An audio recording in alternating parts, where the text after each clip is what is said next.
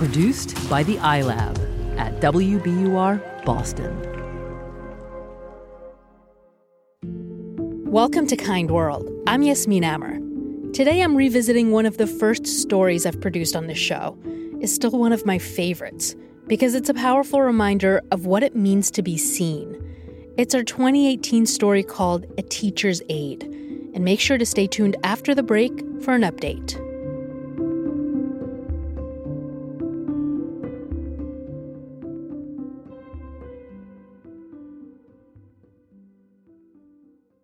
"44-year-old Jenn Carson has an unusually good memory of her childhood. But then again, her childhood was unusual by any standard. It started off in a typical suburb in Phoenix, Arizona. Mom was a teacher. Dad, she says, was a hippie stay-at-home father who occasionally dealt pot. And he was incredibly attentive. He'd brush my hair and feed me breakfast every morning. He'd read to me, take me to the petting zoo. But, there were always signs of problems. Her mother, Lynn Carson, knew something was wrong when her husband, James Carson, began violently threatening anyone who upset him, including her. The first few times he said it, she didn't believe him. The second few times he said it, and then he got a gun. In 1979, when Jenn was 5 years old, her parents divorced after a decade of marriage. Shortly after, James Carson remarried and changed his name to Michael Bear Carson. And then the problems got worse. Jenn's first visit to her father and stepmother's house is etched in her memory. There was no furniture and no lamps. It was dark, and there were 100 potted plants.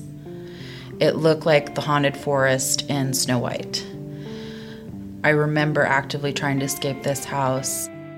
Jenn remembers a particularly terrifying moment when her stepmother came into the room and started rubbing her back.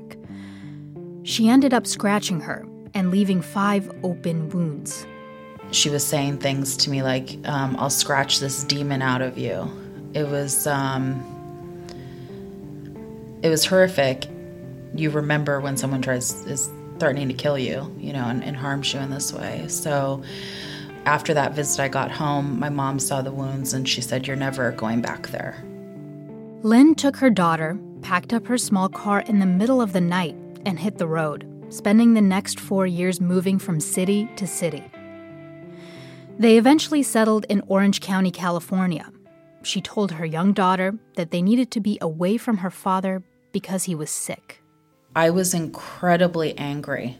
So on top of my mom having no one that's believing her for 5 years, on top of that, she has a 5, 6, 7-year-old saying, "I hate you, I want my daddy." Jenn's life at home was tough. Her mother struggled with depression. Her life at school wasn't much better. She was behind academically and constantly got in trouble. I didn't only feel like I was a bad student, I felt like I was a bad person, that my very makeup was bad. At 8 years old? Yeah. During this period, I had extreme childhood depression. At school, Jenn's teacher didn't recognize her depression or cries for help. Instead, she constantly reprimanded her for acting out, once saying Jenn was the worst student she'd ever had. That was like just throwing a match on my gasoline, so my behavior then got worse throughout the rest of the year. She didn't feel safe anywhere. At home, Jenn would often see police officers at her door. They'd ask about her father. She didn't know exactly why, because her mother would always send her to her room. Still, she heard bits and pieces and knew it wasn't good. By 3rd grade, Jenn was preparing herself for another difficult year. I went into class, and I remember putting my hair in front of my eyes and putting my head down and just not wanting to interact with the new teacher. But then that teacher, Mrs. Sylvia Case, did something Jenn didn't expect. I just remember her on day 1, day 2, day 3 saying, "Jenny, I heard you're such a great reader. Why don't you come help me hold the book?" That was the beginning of something new. Jenn learned to love books, and over the year, she caught up academically. Mrs. Case once brought her barrettes as a prize for good grades on her spelling test, They also kept the hair out of her eyes. She also helped Jenn apply for the Girl Scouts and for reduced lunch when she suspected money was tight at home, which it was.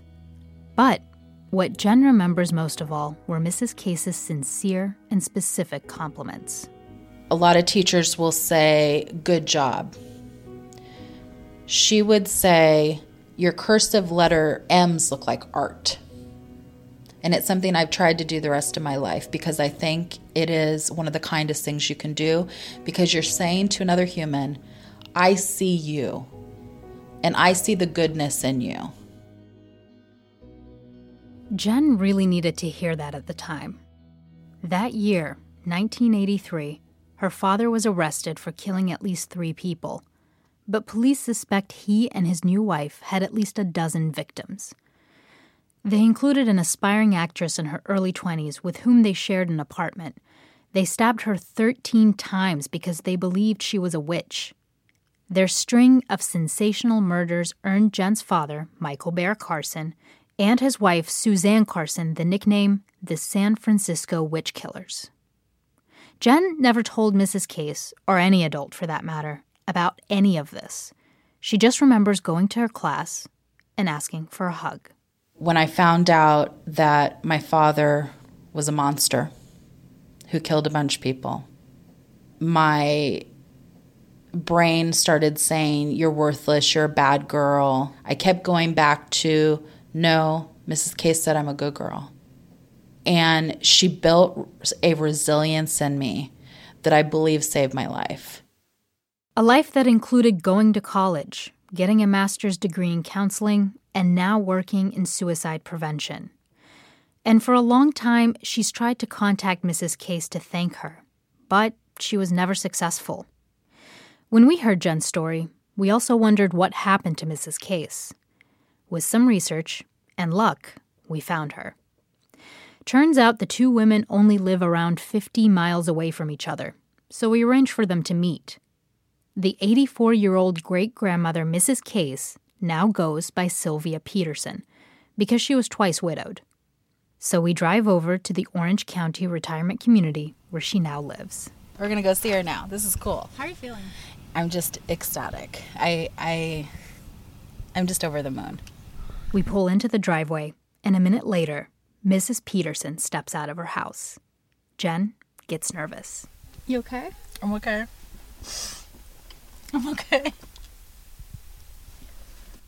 I'm not okay. I'm really feeling emotional. Oh my gosh. Jenn finally makes it out of the car and heads in for a long hug. You're amazing. You smell the same. I do.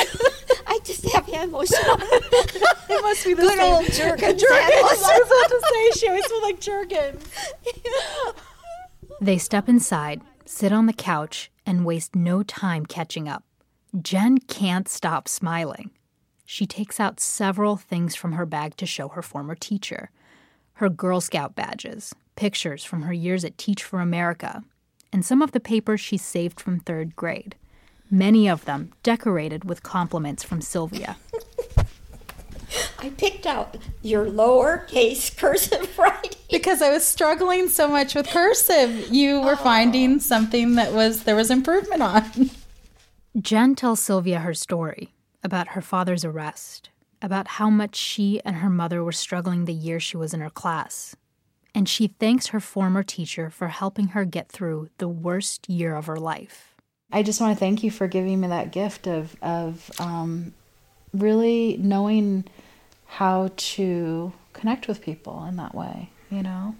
Yeah. Well, I appreciate you coming because I didn't see myself that way. No. I mean, it's just something you do. You weren't just doing your job. You did it with kindness. Sylvia clearly doesn't see herself as a savior of any sort. She's probably helped many kids like Jenn in her lifetime without thinking twice about it. Still, this moment feels special. I felt very, very emotional seeing her and hearing her story and just connecting with her after all these years. It's amazing what she went through and what she does now. I think I'm proud of her like a daughter or granddaughter. I mean, she feels like a member of my family. After a few hours, we say our final goodbyes. Jenn packs up her old pictures and papers. Sylvia tells her to come back and visit. She tells Jenn she'll add her name to her visitor list at the front gate. Because, after all, she's family now.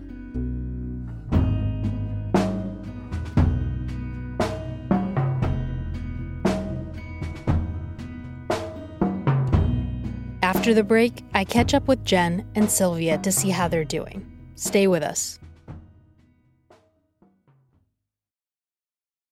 The world's clean energy future relies on ancient elements still in the ground. Without mining, there will not be a clean energy transition. But pulling them out of the ground comes at an environmental and human cost. Mining is intrusive, but the results are the building blocks for products that we use every single day.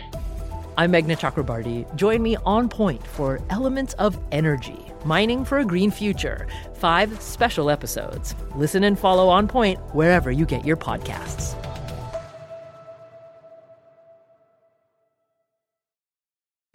Welcome back. Before the break, we heard Jenn Carson's story and the beautiful reunion she had with her former teacher, Sylvia Case Peterson.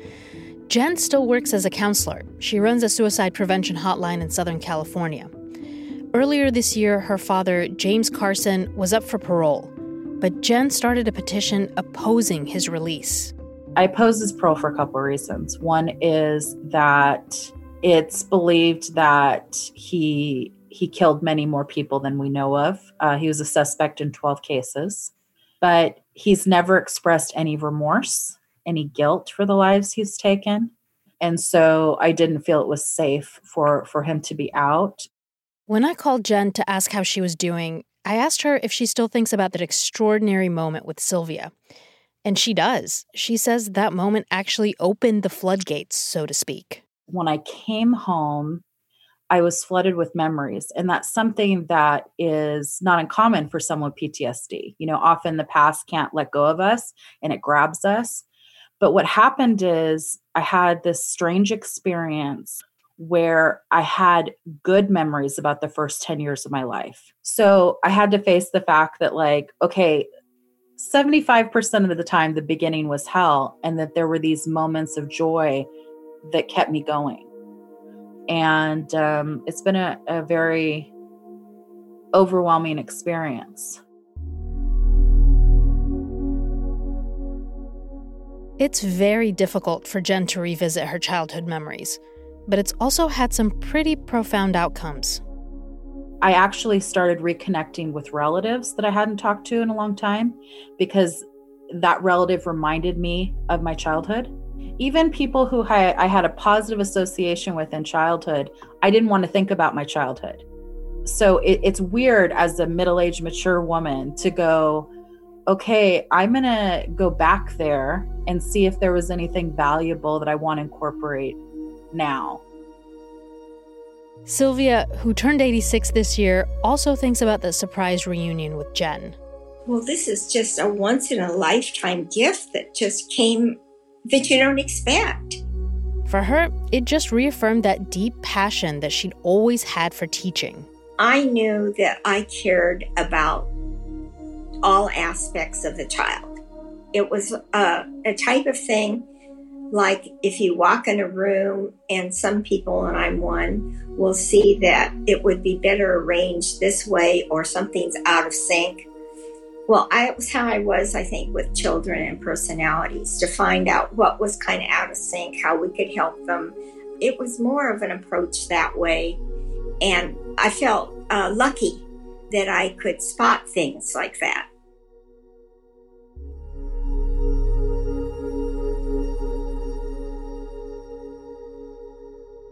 And one simple piece of advice that she has for teachers today?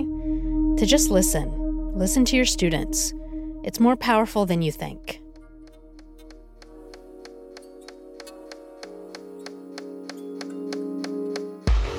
Thanks for listening to Kind World this week. Our show is a production of WBUR, Boston's NPR station. Paul Vaitkus and Matt Reed do our sound design. Sophie Eisenberg is our WBUR fellow. Catherine Brewer is our managing producer and editor. and Iris Adler is our executive producer. I'm reporter and producer Yasmin Amer, and my co-host is Andrea Asuaje. We'll be back with a new episode of Kind World on Tuesday.